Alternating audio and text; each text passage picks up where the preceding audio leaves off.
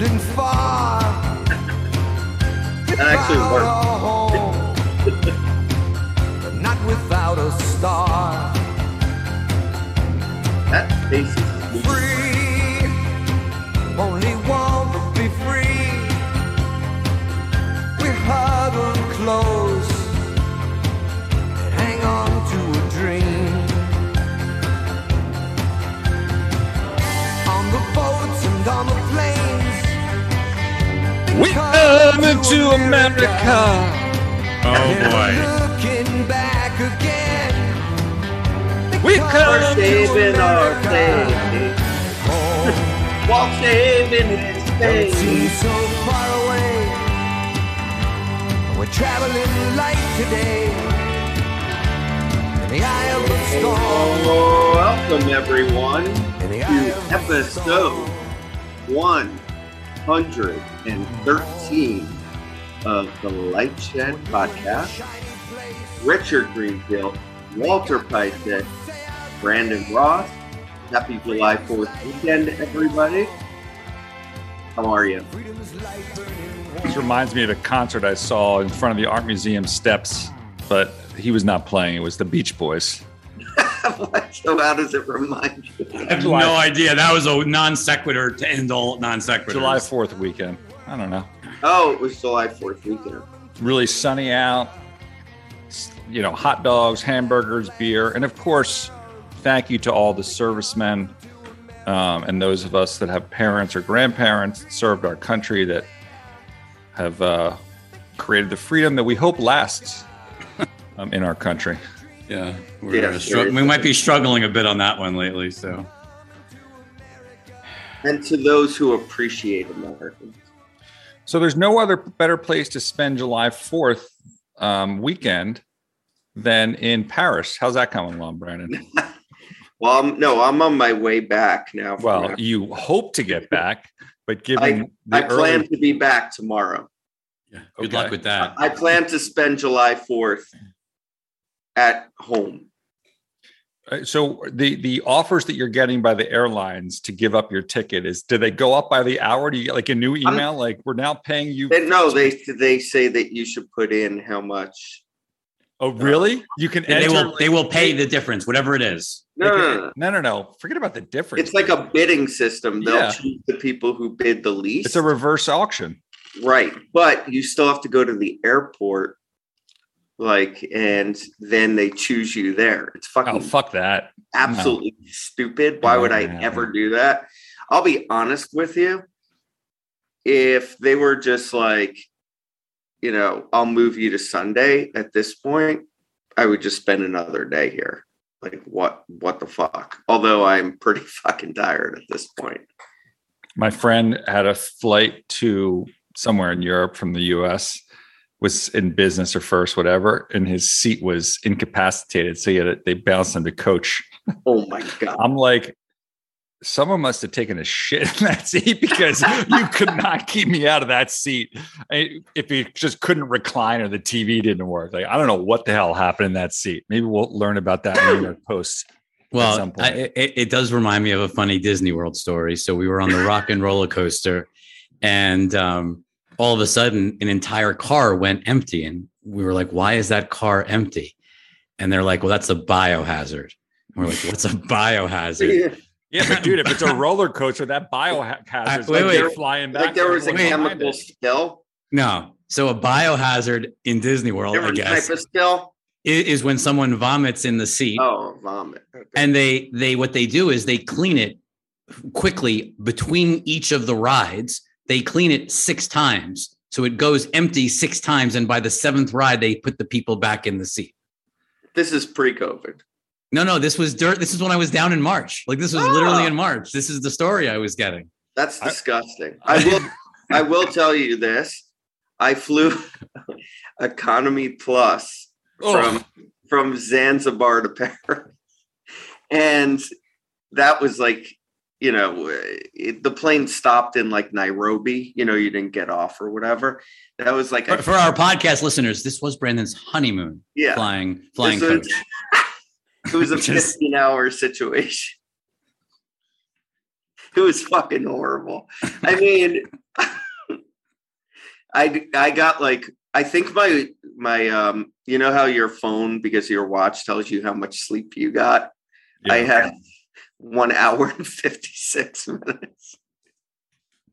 I shut down a ride at Hershey Park once, that one of those spinny rides.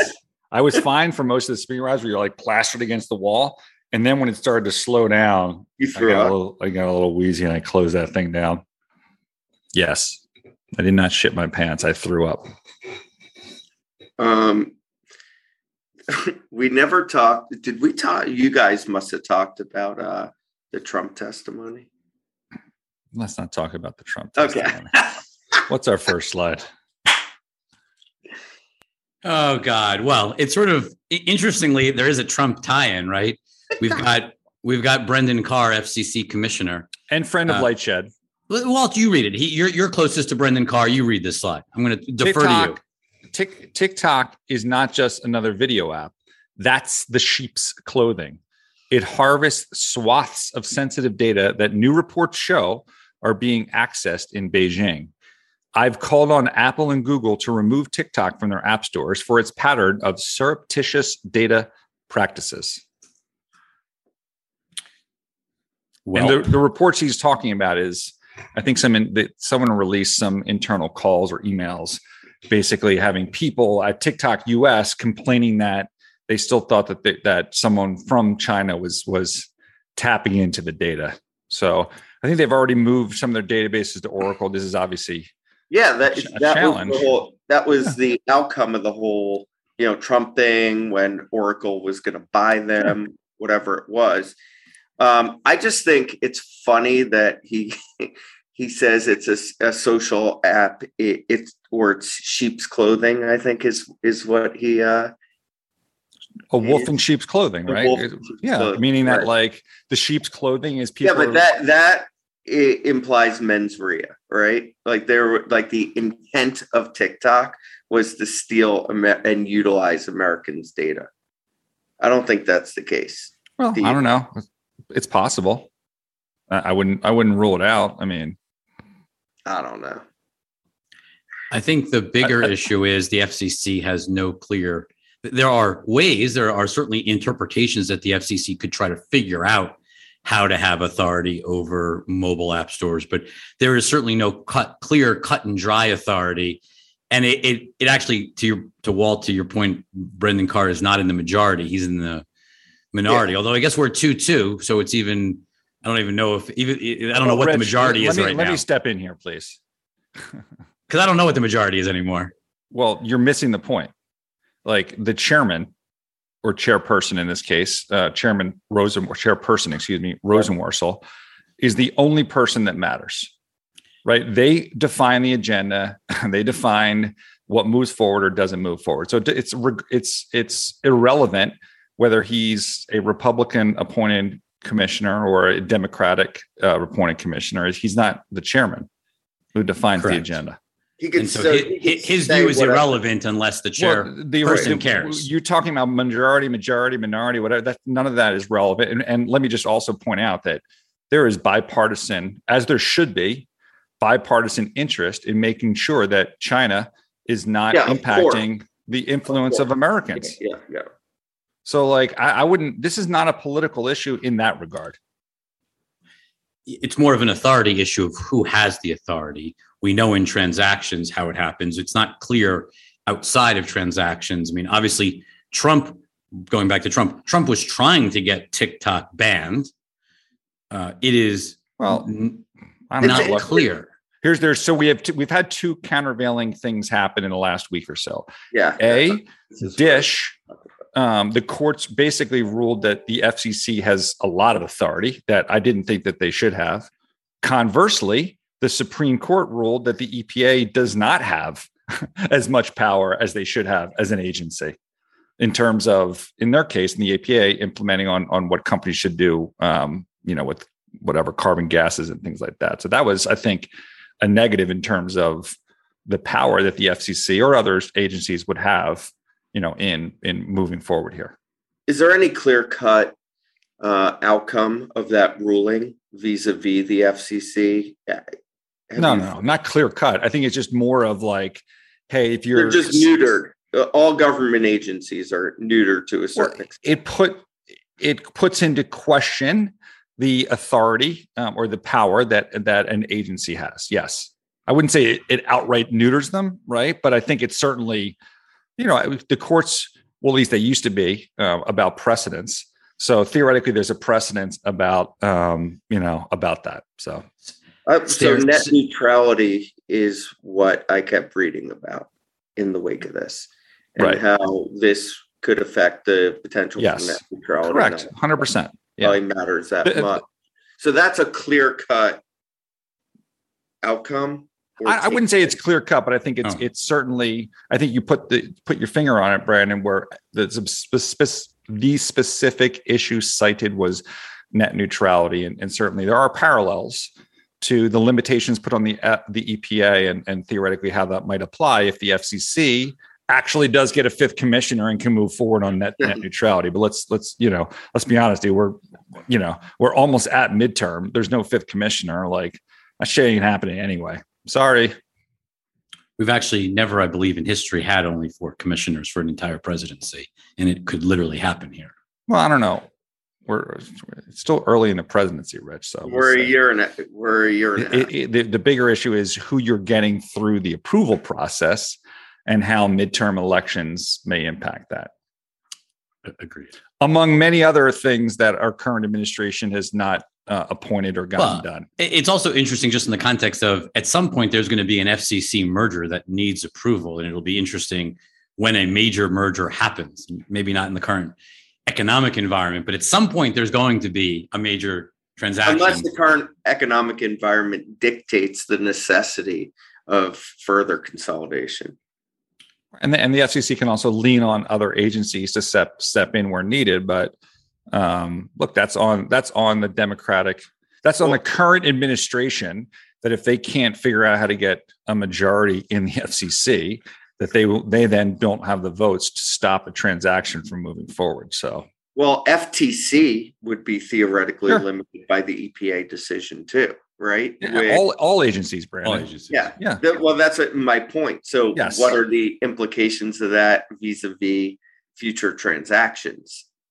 I mean, so I think what happens is what Lena has said, that, she doesn't want to negotiate and get consent decrees, that she'd rather just sue. So, like, first of all, we all, so it's back to the courts. We all, exactly. And then the courts can look at at the Supreme Court ruling as, some impact on what, I would think what power these agencies have in some of these elements.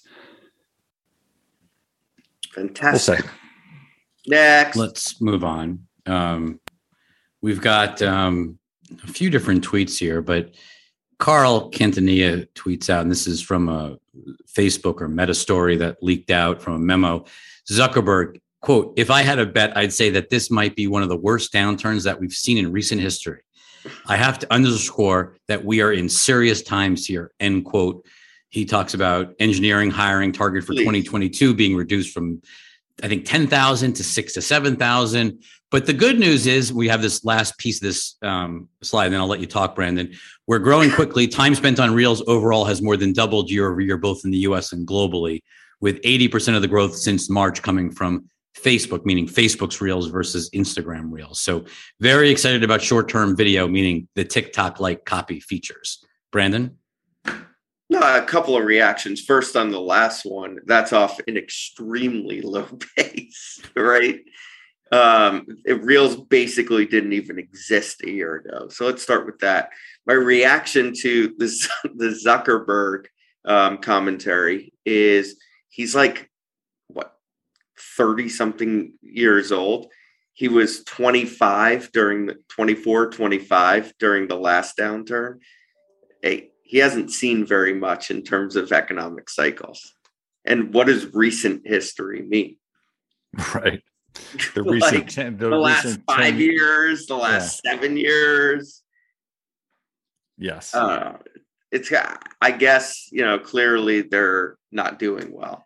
Well, I think the question, though, is why are they not doing well? How much of this is the pressure, inflation, small business pressure. Obviously, remember, there are 10 million businesses that sort of advertisers on Facebook. How much of this is small businesses? How much of this is the transition from posts to reels, which don't have anywhere, are just beginning their monetization journey?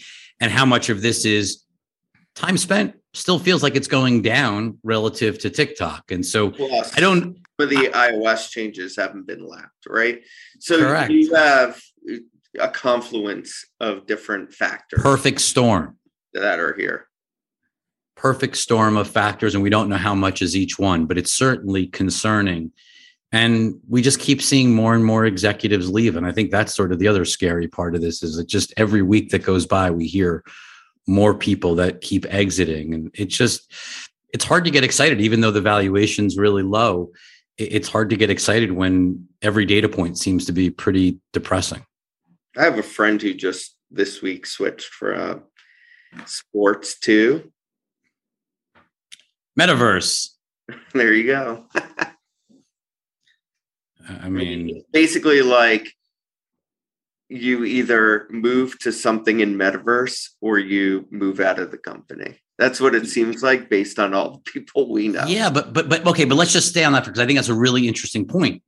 What does that mean for the core product, though? Like, if everybody is moving over to metaverse, and everyone with talent, correct? And all of the best come back people, and say we have the smartest, most talented people anyway. Blah blah blah blah blah. So everyone left over.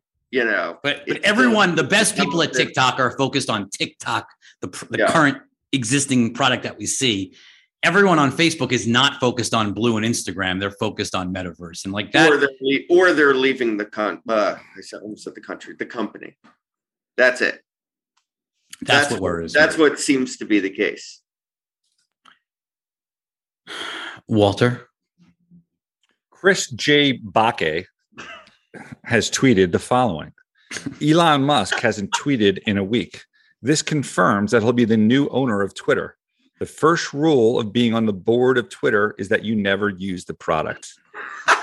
Well done, Chris. You deserve all the because it goes back to the Omid comedic interlude. No, because it goes back to the Omid days when Omid never tweeted and was Omid. How about anyone on the board? I mean, look at the entire board. Well, sure, but Omid was chairman of the board for years and years and never tweeted. Like, it was always weird. The only person who ever tweeted was Jack.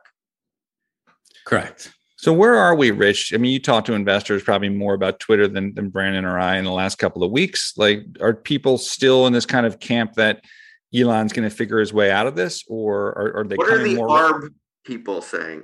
I'm amazed. What a guy's saying. I'm amazed. I am amazed how unfocused people are on this. Like, people are they're just, I guess, because it's Elon, they're just worried and avoiding it, despite. I think it seems pretty. Well, by clear. avoiding it, you're basically saying you don't think it's going to happen because otherwise you're just giving up free money in terms of the spread. 100%. 100%. People are just missing a free money opportunity in a shit market. Well, not free money. So let's rephrase that. Well, There is. I'll tell you. Is there a disclaimer we should read somewhere? Learned, there is no free money. I think other than when the that government in the last 3 or 4 months. You know who learned that?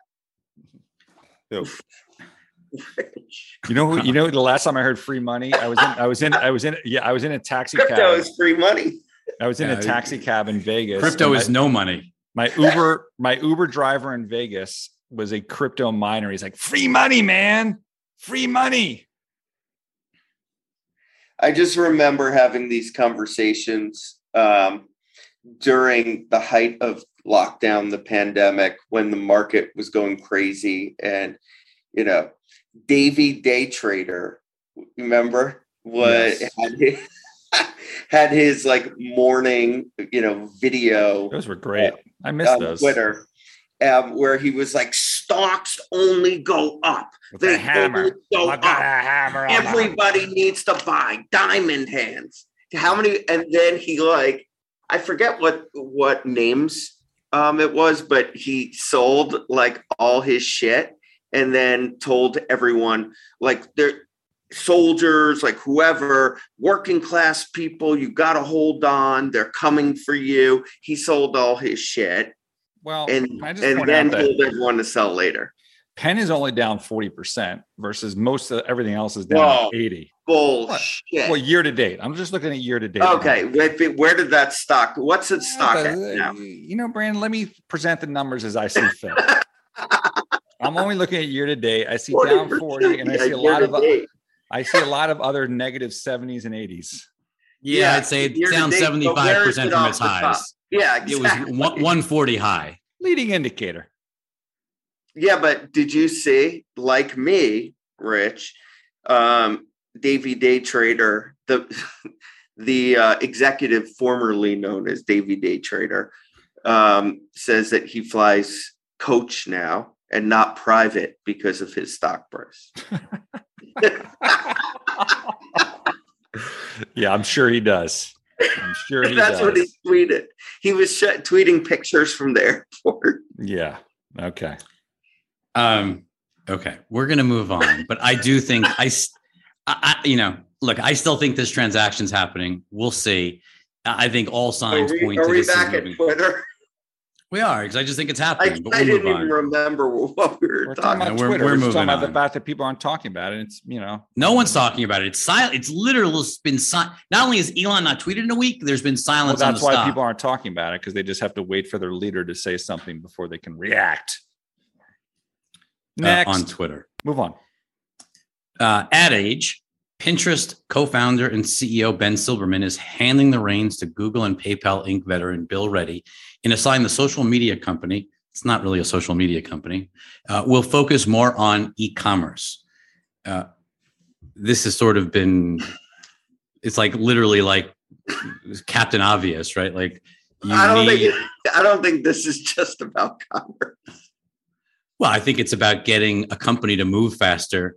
A senior management team that was moving too slowly, that was not really commerce equipped, not payments equipped, that this is not in there, not even like creator equipped, right? Like they just went out and hired Malik Ducard over from Google. Like They clearly are. My guess is the entire senior management team of Pinterest is going to transform. I still think it probably needs to be part of a larger company. But yeah, I mean, the PayPal, maybe that's what this is. Like getting it ready to be sold. Yeah, maybe this is, whether it's Shopify or PayPal, like there's definitely reasons why this would fit nicely with many other companies. It doesn't feel like this thing has, quote unquote, yes, it touches hundreds of millions of people over the course of a month, but it has never really scaled daily users meaningfully. It or probably monetized. And certainly hasn't monetized outside the US, especially nothing outside the US. There's just a lot of opportunity as content, commerce, marketing all come together. This thing has so much potential, and it has not lived up to that under Ben. I think it was time. I mean, I'm surprised it took this long, I guess. But this seems really interesting. I mean, you're dealing with a founder CEO, so that's why it took this long. Yeah. Nothing shocking. We'll see, though. This to me feels like prelude to a sale. Just my gut, but we'll see. Talking about CEOs and change or lack thereof, Bob Chapek actually got his contract renewed. It less than 6 months to go, and the board finally said they're sticking with Chapek with a unanimous 3-year extension. Rich, this is good for Lightshed. I mean, we didn't want Iger coming back. I mean, imagine if Iger had come back, we'd be blackballed all over again. I mean, that was my worst nightmare, was Bob Iger coming back. Did you ask Bob Iger if he wants to invest in Fund 2? Ooh, that would be good. It would be great to have Bob Iger as an investor in Lightshed. I saw him on the street and he shook my hand. I mean, he did it quickly, but he did shake my hand. Oh boy! So ask him? Wait a minute. Didn't you ask him for a hug once? I did once. I did, and he wouldn't. He only would shake my hand. I said, "Can't we hug it out?" I gave Ajit Pai a hug once at the telecom prom. Oh, did you? Yeah. That was not the year I was there. That was after. No, it was a hugger. One of the years that you skipped. Hugger. Can we go back to Chapek though? And yeah. Not Rich asking Iger for a hug at the heat of in the peak of their battle. Yes. And Rich, stop texting in the ventures. I mean, what can you focus on the podcast? You got to be fucking kidding me. I'm focused. No, clearly you're not. So can we go back to Chapek? So what is to the extent there was speculation about Chapek leaving? SPV. What was the fact that he's staying? Like, what does that mean for the future of Disney? Let's go the opposite way. Let's say Chapek is out, right, and they put an interim CEO in there. What would that have meant in terms of the different divisions? Would that have put ESPN at risk of getting punted? Like, what are the implications here? I actually think strategically this is the best thing that could have happened, because you could certainly say for the first year and a half, Chapek was dealing with the pandemic, couldn't make any major moves. He was just trying to keep the ship afloat and manage through the pandemic. But what groups are saved because he's staying, and what groups are I would say screwed? the opposite now. Now I'd say, okay, now he knows he's got 3.5 years. Right. His contract goes through February 2026. So he's got 3.5 years. He's got a lot of opportunity to do something. Is that get rid of ESPN? What do you think he cares about? And what do you think now that he has 3.5 years and he can fire someone that might have politically tried to get him fired after they got fired? Like, who gets cut? He got that person fired 2 weeks ago. So he got Peter Rice fired. So he got rid of one threat to his throne. For sure. That was. And what does Peter Rice do? Which group is that? He was head of TV. Okay, so what is that? So what does that mean for TV? What does he want to do with TV that Peter Rice was doing wrong? I think the question is that wasn't what it was about. No, I don't know. I think it is a part of it though, Brandon. Like, do they want to be do they want to be Netflix and have lots of diversified content, or do they just want to be Disney-esque, meaning Marvel, Pixar, Lucasfilm content? Like, what do they want to be when they grow up? And I think that's going to be the central question. Like, I mean, Walt, what do you think? Like they're taking the approach of broadening out content. We see Dancing with the Stars moving over to Disney Plus, et cetera, et cetera. Okay, on the flip side, what are things that he might have been hesitant at either acquiring or investing more money in, that now that he has 3 years of runway, that he'd say, okay, now I'm going to take a shot at this? What are those areas? Well, Hulu. Exactly. Hulu. So he could buy the rest of Hulu, right? Or he could sell it. He could buy it or sell it, but he's got to pick one. Like, well, that's coming to a head anyway, Rich. Well, you say that. 2024 still feels like a while away, Brandon. But it's a year and a half away. Okay, it's coming to a head in his term, in his 3.5 years. That is going to be one of the key strategic decisions he has to make, and it is fully intertwined with the broadening out of content on D+, because a lot of the content that now sits on Hulu could theoretically be moved over. Sure. Or that, but isn't the big question, Walt?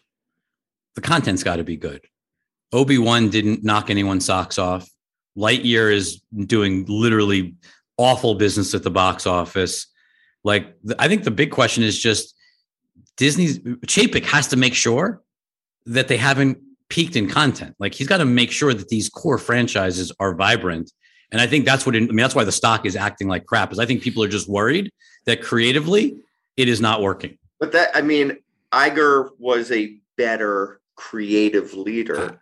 I understand that. And so I think that's what Chapek needs to. How does he solve this problem, Rich? It's a great question. It's a hiring thing, right? Because maybe Avatar will solve all problems. I know you're bullish on Avatar, Brandon. So maybe it'll be Avatar. The way people are talking about Avatar, who have seen some of it, and we've spoken to them, right? People who have been involved with it say it's going to be bananas good. So I think the thing we're talking about though is like what he would do versus other people that might have been in that spot, and as a result, who are the winners and losers. I might also know who would have been in the spot though, right? There's no obvious other choice. So when I rode in college, or maybe it was high school. It was high school. Yeah, the coach put a Twinkie, took the rower out of his seat and put a Twinkie in the seat, and said, "Okay, is the boat faster or slower when we re-race these?" A Twinkie. Oh, like an actual. It's like a pastry. Yeah, like a pastry. That's so it. If you had a Twinkie in the seat, I think it was chemicals. No. Here's what you did. You have 2 4s, right? And normally they would switch like the three. So you see which Yes, would we go yes. faster. So one time they took a guy out and put a Twinkie in there and said, will the bolt be faster or slower if you put a Twinkie? And so my question is, so if you you're put a basically saying Twinkie- if I put a Twinkie instead of Bob Chapek, what would have happened to Disney? Anyway, you can think about that. Let me just, yeah. while you're thinking about that, point out, because I love it, Brent, to bring it home to my good friends at Verizon, friends of Lightshed. I mean, I think they had a good impact on Disney Plus's numbers, particularly in the US, right? And Oh my God. the wireless industry, though, is suffering, Brandon. I think if we're heading into a recession, the reality is that a lot of those content relationships, whether it's Netflix or us, or Verizon with the Disney Plus, are not yielding share differences. We've already seen AT&T drop HBO Max from its highest tier plans. So now the question is, if Verizon, for whatever reason, drops D Plus, is this an additional headwind for them to continue to drive numbers in that segment? Or is it irrelevant? For Verizon to continue to drive numbers, or Correct. for Disney to keep those Disney customers. If Verizon's not paying for those Disney Plus customers, or at least driving, it'll definitely be a sub headwind and a lighter revenue headwind. Well, and it's more meaningful to Disney now than when they first launched Disney Plus, because more and more of those Verizon subscribers have gone triple play. Right. It used to just be purely D Plus. Now it's D Plus, Hulu, and ESPN Plus. So you don't lose one sub, you lose three. If you we talked about the benefit of how these guys can keep churn down. These guys, meaning the telecom operators, can keep churn down. So now the reverse holds true. If they're going to start rolling this back and not including it in some of the service plans, because it's just adding cost and not moving the needle for them. So just a thought out there for our Disney shareholders. Well, I think it's a scary sign, actually, not just for Disney, but for the entire SVOD set of competitors.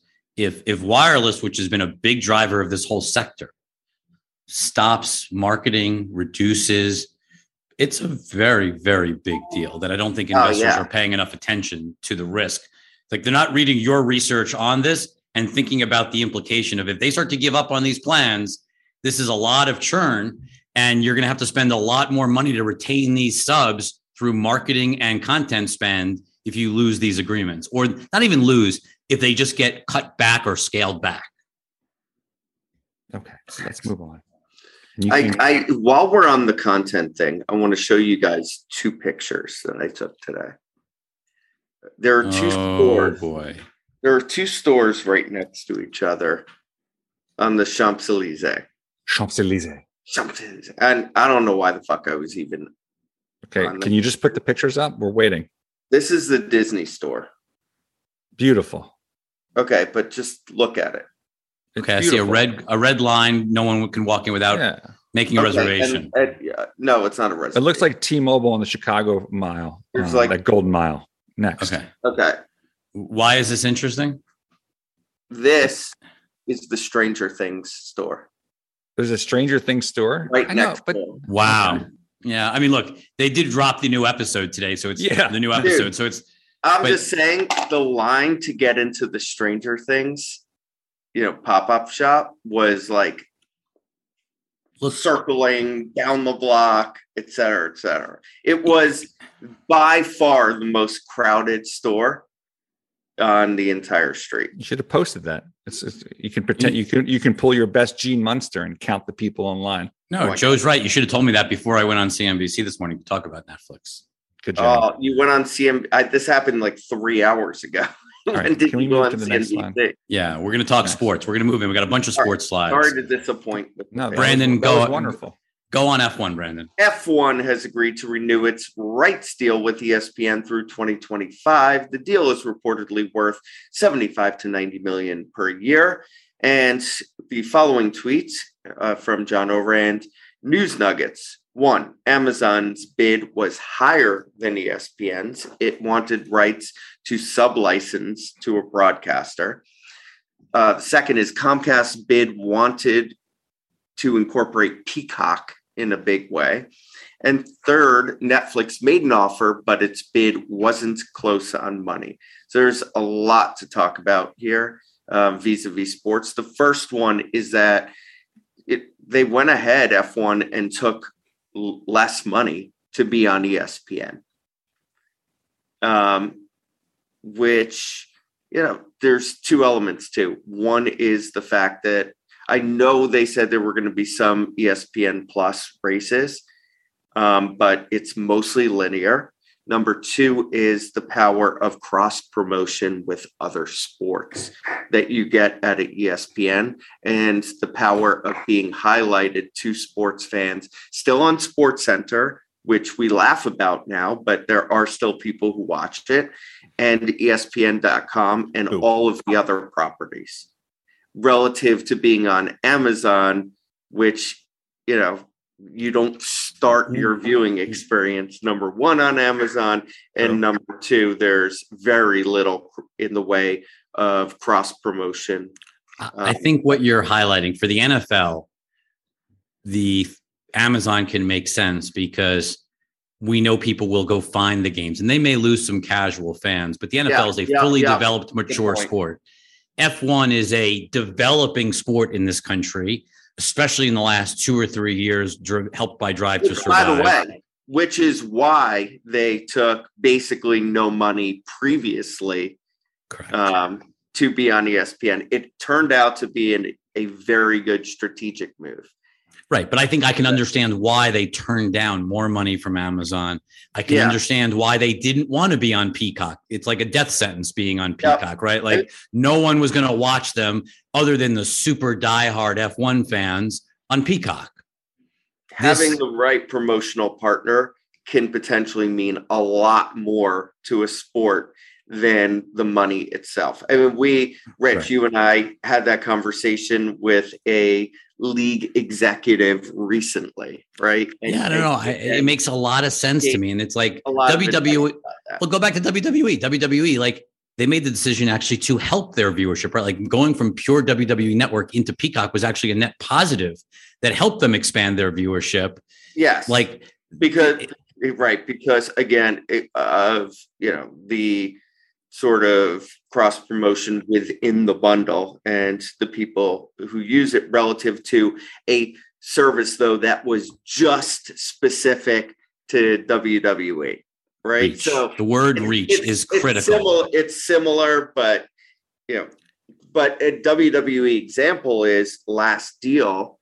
I mean, purportedly there was an offer from Facebook, I believe, at that time, when Facebook was actually interested in live entertainment. And they completely blew it off. They wanted broadcast. The surprise was obviously Netflix bidding. Obviously, it sounds like they bid nowhere near what others did. I mean, again, like going back to our recent conversations with Reed, he thinks that sports is generally a loss leader and didn't want to play the loss leader game. So I am sure that they economically figured out how much that viewership would be worth to them, and they bid to that number. They seem to be trying to be a rational player as much as possible when it comes to sports. And they probably said, look, you can be our only sports property. We'll put you on. We'll give you lots of exposure, but we're not going to pay you what others could pay you. Yeah. And that's it. Correct.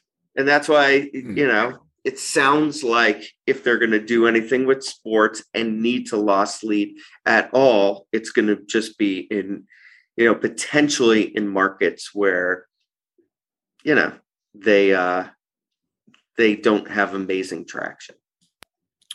So for our podcast listeners, the word purportedly is defined as appears or is stated to be true, though not necessarily. So allegedly, as opposed to reportedly, which is according to what some say, but also not necessarily true. Wonderful word, Brandon. Okay. Thank you very much for injecting that into the podcast. We are not allowed to talk about the NFL in any regards on this podcast until they announce a Sunday ticket winner. We still have yet more tweets. This is stories out of CNBC this week that the NFL wants more than $2 billion for Sunday ticket, and that Apple, Amazon, and ESPN are still in the mix. Remember, there's been multiple reports out that Apple has won and just not yet announced. We don't know if that's true. But the reality is, my guess is sometime between now and the start of the season, meaning September, my guess is we find out who won Sunday Ticket, and hopefully it will be Apple, so that Walt will be very happy with the viewing of Sunday Ticket for the first time. Well, you've said, Rich, straight along now, all of us have, for at least a year, that it was going to be Apple.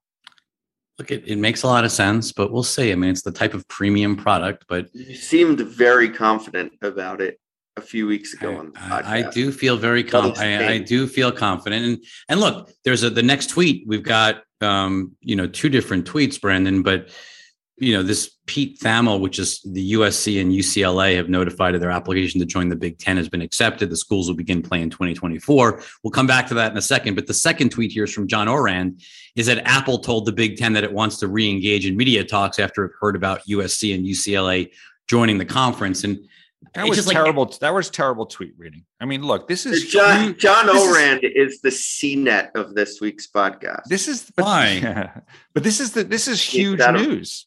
Like the two USC and UCLA, and you just read it as like it's a nothing. Well, he wanted he didn't. I wanted to tie in Apple from the podcast. You can tie in Apple, but like this is huge news. Like the Pac-12 is. Rose Bowl, decimated. A lot of our listeners are, believe it or not, college football fans, Rich. And this is massive news. The Pac-12 is toast. What happens to Oregon? What happens to the league? What happens to the Rose Bowl? Basically, it's the Pac-12 and the SEC, and the NCAA no longer matters. What happens to Jim Harbaugh when he has to play more teams? These are easy teams to beat, so he probably loves it. First Sorry, USC grads. Those are no longer Rose Bowl opponents, because if you remember who's in the Rose Bowl, it's the Big Ten champion if they're not in a BCS bowl. So the highest ranking, non-BCS bowl, Big Ten versus the same for the Pac-12. Right. So you're bringing them out, but at the end of the day, Pac-12 this is all about one thing, which is media rights. Big Ten deal coming up, bringing, Pac-12 and Big Ten both have been relatively weakened compared to the SEC and ACC, particularly the SEC, based on some of the schools that are joining there. And this greatly strengthens the Big Ten in its upcoming media rights deal. I mean, yes, because it's USC and UCLA. You're more national. USC and UCLA good alumni have big. It's not just alumni; they have big followings. Well, that's technically driven by the alumni, but I hear you. Yes, it's good for sports rights, but they're not exactly good teams. I mean, well, let's go back to the history of both USC and UCLA. There, John Wooden. I know that was history a long time ago. This year, I think UCLA made the Sweet 16 mark, or the Elite 8, maybe. For basketball, all right. For basketball, yeah. USC. We're talking about football, though. I still think about Reggie Bush. Okay, but they had the 2 quarterbacks pretty recently. It was like Sam Darnold and Josh Rosen. Both turned out to be flops. Well, I think it was all those USC grads that the Eagles drafted that turned out to be turned out to suck. I feel bad for Oregon, but I guess now they've got an easy walk on the Rose Bowl every year. But maybe they should find another league as well, or another conference as well. Well, don't you think that's we're moving to a couple of massive power conferences? Probably, I don't know, will it be 3 or 4 massive power conferences, and that's it. Yeah. I mean, it's a good point, Brand. Do you think there was any frustration from USC and UCLA's standpoint in terms of the COVID years? I mean, there was a lot of difficult decisions that were getting made there. There might have been also some frustration internally within the conference, or do you think this is just 100% media rights about playing and everything? Stadiums. Remember, we hosted these conferences. We hosted these conferences on a bunch of Late Shed Live. So there was different approaches by the different conferences and how they were dealing with COVID. COVID, yeah. We're kind of past that, I think, at this point. I think there's one thing that matters the most, Walt, and it's money. That's it. This is just a money grab, epic money grab. I wouldn't call it. Now money that I'm grab, paying it's a three strategic decision. Now that I'm paying 3 college tuitions, yes, I can definitely say it's all about the Benjamins. And Business of course, is business. well, and look, Apple's name coming full circle, like Apple's name being thrown in, like we just keep seeing Apple being talked about in the world of sports more and more and more. And we're waiting for the big one, right? We are. It will be a big one. But Big Ten would be a big one too. Like if they got Big Ten, that would be a very big change. Of course, but we haven't gotten the big one yet. What'll probably happen with Big Ten is they're not going to get exclusive rights to the Big Ten. There's zero chance. I would agree. Well, there's also a Big Ten network. I mean, it's complicated, right? Like, but they might get a substantial part of the rights package. A substantial, or at least a sliver. Why doesn't Apple just buy the Michigan Ohio State game every year? Just one game. That's the best rivalry game in college football. Notre Dame USC? No, not even close. No, I know it's not close, but I mean, they could buy a little package of all the big rivalry games. Walter, could you read little Champions League? Martin Ziegler, who's got a blue check, not a friend of Lightshed. Exclusive. Well, why isn't he a friend of Lightshed? Because I've never heard of him before, and he doesn't look like one of our type of people. Everyone has a fucking blue check these days. The blue check. Exclusive. The BBC will show Champions League highlights on Wednesday nights from 2024.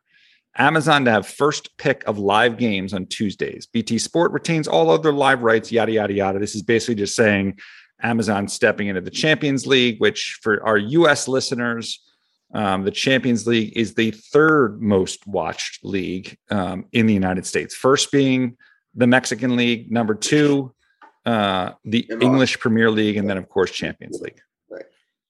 And then number 4 is MLS. No. Number 4, I think, is the Spanish league, and then number 5, maybe MLS. Because that was Apple's big deal, right? Sure. Yeah. So just for comparison's sake, yes. Right. Amazon is more, but it's different. Pushing ahead. Right. Correct. Look, I mean, this is sort of what isn't getting enough focus. It's not just that advertising is weakening and the economy is turning down. It's like the only thing holding the bundle together is sports. And every time we get onto this, every week, we're putting up more and more slides of sports just being sort of like picked out one by one out of the bundle, like sports all around the world. The glue that holds the bundle together, Malone. When we wrote that big sports piece, it's going to get really nasty. It's going to get nasty. That's the point. All right, next.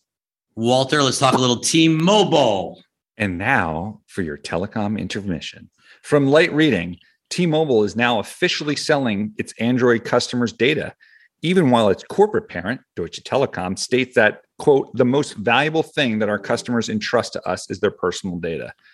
I'm just going to be fair, I thought this was a Facebook slide. I'm going to frame this up in terms of it is difficult to grow revenue in the wireless industry for everyone. Even if people still want to consider T-Mobile this growth company, yes, they put up 6.6% growth in the first quarter, but that included wholesale revenue payable to Dish that was just re-rated with their new contract. So they're, in my mind, terminally 3 to 4% grower, just like every other telco. So you got to find ways for growth. And I guess selling your customers' data is one way to do it when the government prevents you from increasing price, which is what AT&T and Verizon have been doing in recent months. Price increases, that's step 1. Selling your data, though, or selling data, nothing shocking about it. It's just sort of... Well, Verizon discussed this effectively when they originally bought Yahoo, and then it didn't really pan and out. AOL. And AOL, whatever, same difference. Didn't really pan out. We'll see how it goes. And I think, look, Dish's take on this is, I'll just give you the enterprise customer full access to the network with your private network slices. And then you effectively just own the data for whatever your application is. It just speaks to maturity. Yeah. Need for revenue.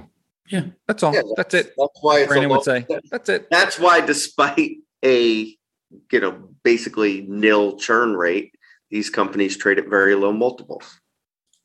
Mature. That's it. Brandon. Whatever. Video gaming, Brandon. Video gaming. Epic Game Store, a huge week for at Fall Guys game with more than 2x their previous PC CCU record. That's concurrent users. Oh, thank you, Brandon. Well done. Yes, I'm getting better at this. Contributing to a record number of active players for the store last Tuesday. Thank you to all the new beans, always stumbling, never not stumbling.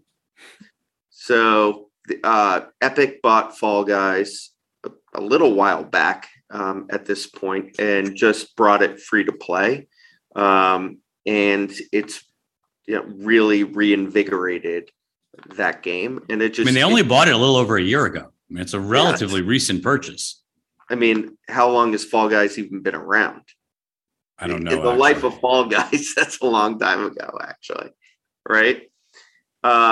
So a couple of things. One is Epic needs various beachheads as they put together their metaverse vision. We obviously know that Fortnite is one of them, and Fall Guys is hopefully going to be another one as the game is reinvigorated and reaching new heights because of the free-to-play element, and utilizing free-to-play is a powerful tool. And I think there's a lot of games that, not just at Epic, that could be reinvigorated by going free-to-play. Is there one that comes to mind that you said if this one went free-to-play, it would be a big deal? No. Nothing jumps out. Okay. Oh, so good. Asshole. Nope. Moving on. That was good. I had to do that. Joe Flint, Wall Street Journal. Nexstar is finalizing a deal. Not a friend of Yeah, Joe doesn't really. Joe does not like me. He does. I don't think he likes any of us. No, he got really upset with me because he didn't think he was convinced that Les Moonves was fine and safe and thought our sort of. There were a few things. He really bristled us on the whole Moonves situation. Bristled us. That's not a verb. But was he the guy that lived next door? He's taken a shot at me before. Is he the guy that lived next door to the crazy psychiatrist? No. Joe different Nocera. guy. That's Joe Nocera. He's a friend of Lightshed. Joe Nocera. Nexstar is finalizing. Joe Flint is the guy who's a Commanders fan. Yes, you can't say Redskins anymore. That is not PC anymore. Well, it's never been PC, Rich. It's just that they're not called that anymore. This podcast is literally off the rails. That's your favorite, Rich. This is not off the rails. No. I actually think this has been a pretty relaxed. Yeah. Yes. And let me read this tweet for you, Rich, since you seem to be having difficulty with it. Nexstar is finalizing deal to acquire majority ownership of the CW network from Warner Bros. And Paramount Global. I guess these are co-owners, Rich? Warner Bros. Discovery. Don't forget the parent. Whatever. The CW network, generally known for sort of Gen Z millennial content, it loses $100 million a year. Content. It's teens. Teens loses $100 million a year. Gen Zs and millennials still actually watch television? Well, what's interesting is this network bleeds cash. The content is for a younger audience that isn't really watching linear TV anymore. Most of the content's being watched on Netflix, which is how the creators of the content make most of their money on the content. So now Nexstar is looking to buy the network. I presume they're going to change the programming to be sort of old people's content because the people still going watching. Back to what I just said. You're going to basically make this into the 50, over 50 television. Correct. So you're going to like a pretty obvious. Yeah, it's just like the reality is even older people are starting to move off of. I feel like this transaction would have been brilliant a few years ago. You watch linear TV, Rich? Very, very little, Brandon, and I am definitely not in the teen demographic anymore. As my gray hair perfectly Are you in showcases. the old person demo? I don't know, but Walt called me out on gray hair this week, and it really pissed me off. But why did that piss you off? Oh. Yeah, because he doesn't really have gray hair. I mean, but I he do. might. I You do. don't really, not On my nearly the chin. same. No, Yeah, it's not the same. He's a gray beard. I'm a Walt's gray a gray beard. beard. Yeah, I'm a gray beard. That's true. It's just. I've been just- getting, actually, no joke, a bunch of grays in my chin. Well, that's because you're married now. As soon as you get married, I you don't start have, turning like, gray. I took my beard off mostly, but But here's the problem with this transaction: is just as you're doing it, you're literally. We spent the whole podcast talking about how like sports is coming out of the bundle, everything's starting to finally break down, and now you're going to go try to recreate this into like a new what's the linear price, right? Well, basically, the price is basically free. They're basically assuming it and assuming the losses. They're just taking it off of Warner Brothers and Paramount's balance sheets. Maybe they have a way to, make that, to squeeze some cash out of it. Who the fuck We will knows? see. I'm looking Relative forward to seeing small how this potatoes, works. But it's next star. Yeah, Next. that's fine. Well, No next is sort of Next. we have two funny slides to end. I will read this one since I think it's attacking me personally. Adam Aaron, friend of Lightshed, quote, other than a few idiots that readily come to mind, I'm presuming he's talking about me, and likely yours, who in the blank, I assume he means who in the fuck, can still say movie theaters are dead and have no future. Thank you, Tom Cruise. Top Gun Maverick just crossed 1 billion in global box office in less than 1 month. Hashtag choke on that. Jesus. What he sort of forgets to say is that he's sold every share of his stock at multiples of where AMC was trading. And the best part is his box office year to date is still down over 30%, despite some very big movies like Top Gun and Spider-Man. The problem is it's very binary. A couple movies do huge and everything else does terrible. And Adam doesn't care because he's laughing all the way to the bank as he keeps selling stock. It's just hard to believe that AMC is still a $6-7 billion company, Brandon. Like, I don't understand how it is still at this level. Obviously, it's come way, way down, but it's still absurd that it's not a $2 billion company or less like Cinemark. So we'll see. But I think it's funny that Adam is taking a victory lap on individual movies while he continues to bleed every share he has. I intend to go see Jurassic Park. I'm just watching the other ones. I had to actually rent it. It was not available on any streaming service, so I had to pay $4 to watch the first Jurassic Home, or I'm sure Jurassic, not Park, but the other one, World, the first Jurassic World, and I'll be watching the second Jurassic World before I actually go to the theater and buy a nice big popcorn, maybe a Diet Coke, and enjoy Jurassic World. Guys, this is no joke. My flight got canceled. Yeah, of course it did. That's amazing. Why is that a surprise? That's amazing. July 4th in Paris. Like, why is this surprising to you? Travel is currently a disaster. And I apologize to anyone out there listening to this podcast while you're waiting in an airport for your flight. But well, if Rachel gets there, if Rachel gets there, she can hang out with you on Sunday, Brandon. Dude, I got to go home. Okay, what's our final slide? Final slide is for you guys. I will read this from Steve Cohen, owner of the New York Mets. Amazing tweet by the owner of the Mets. I hope everybody is enjoying my favorite day of the year, Bobby Bonilla Day. And for our non-baseball listeners, although I might consider myself a non-baseball listener, this was an awful contract signed by the Mets where they're still paying him to this day. I don't know what the number is. I'm sure Mark can text us what the number is per annum. That's paired with another thing, given my kind of skepticism or distaste for baseball these days. Don't think the Chicago White Sox aren't hustling. They've just been instructed not to do so on routine outs. And I found this out thanks to our good friends at Odyssey and my favorite radio announcer, Angelo Cataldi. Even I know that name. I know. I feel like Angelo should be a special guest once on the podcast. The Chris Russo of Philadelphia. Dude, he should totally be on this podcast. Cataldi is a genius. I am very sad that he's going to retire. You like him better than Spike Eskin? Spike Eskin. Spike is Howard's son, and Howard. I like Howard because he's a salty fuck. But anyway, listen, for people out there, what happened is Tony La Russa and his trainers, they told their top players not to run the ball out to first because they didn't want them getting injured. That is absurd. Like, baseball has enough problems as it is. They don't promote the Eagles fan who's on the Angels, whatever his name is, Mike Trout. They don't promote Bryce Harper. No one knows who these players are. And they don't even have and you have your pitcher stand up for 30 seconds before they pitch while everyone's falling asleep. And now you're not having players run to first base. It is absurd. Good luck, baseball. How do you really feel, Walt? Good luck, baseball. And for those of you that might be finally sick of watching baseball, come to the dark side. In early August, English Premier League starts on NBC. Friend of the Light Shed. Come to the dark side.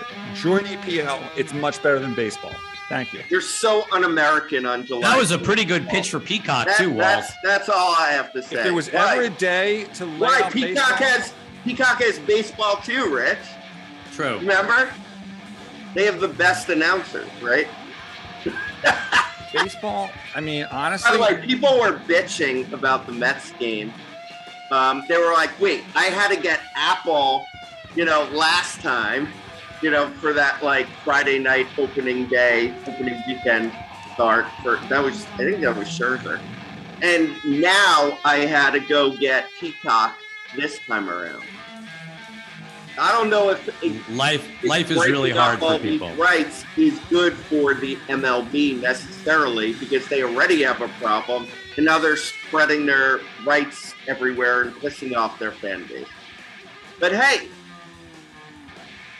happy July 4th. Well, guys, it may be July 4th before I get home at this point. When was your flight supposed to be? Tomorrow night? Tomorrow at 1 p.m. I mean, dude, I hate to say it. I can't wait to get fucking home and like go to the gym and eat a healthy meal.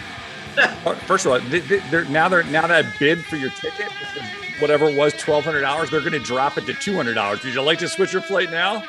Like you would. Maybe they'll put you in coach home, Brandon. Maybe they'll put you in coach. They just switched it for me. They did not put me in coach, but my new flight is Sunday, July 3rd at 1:10. No chance. Good luck. Dude. Have a great weekend, everyone. That's episode 113. Hopefully we'll see Brandon back in the States next week. By next week's podcast. That's exactly it.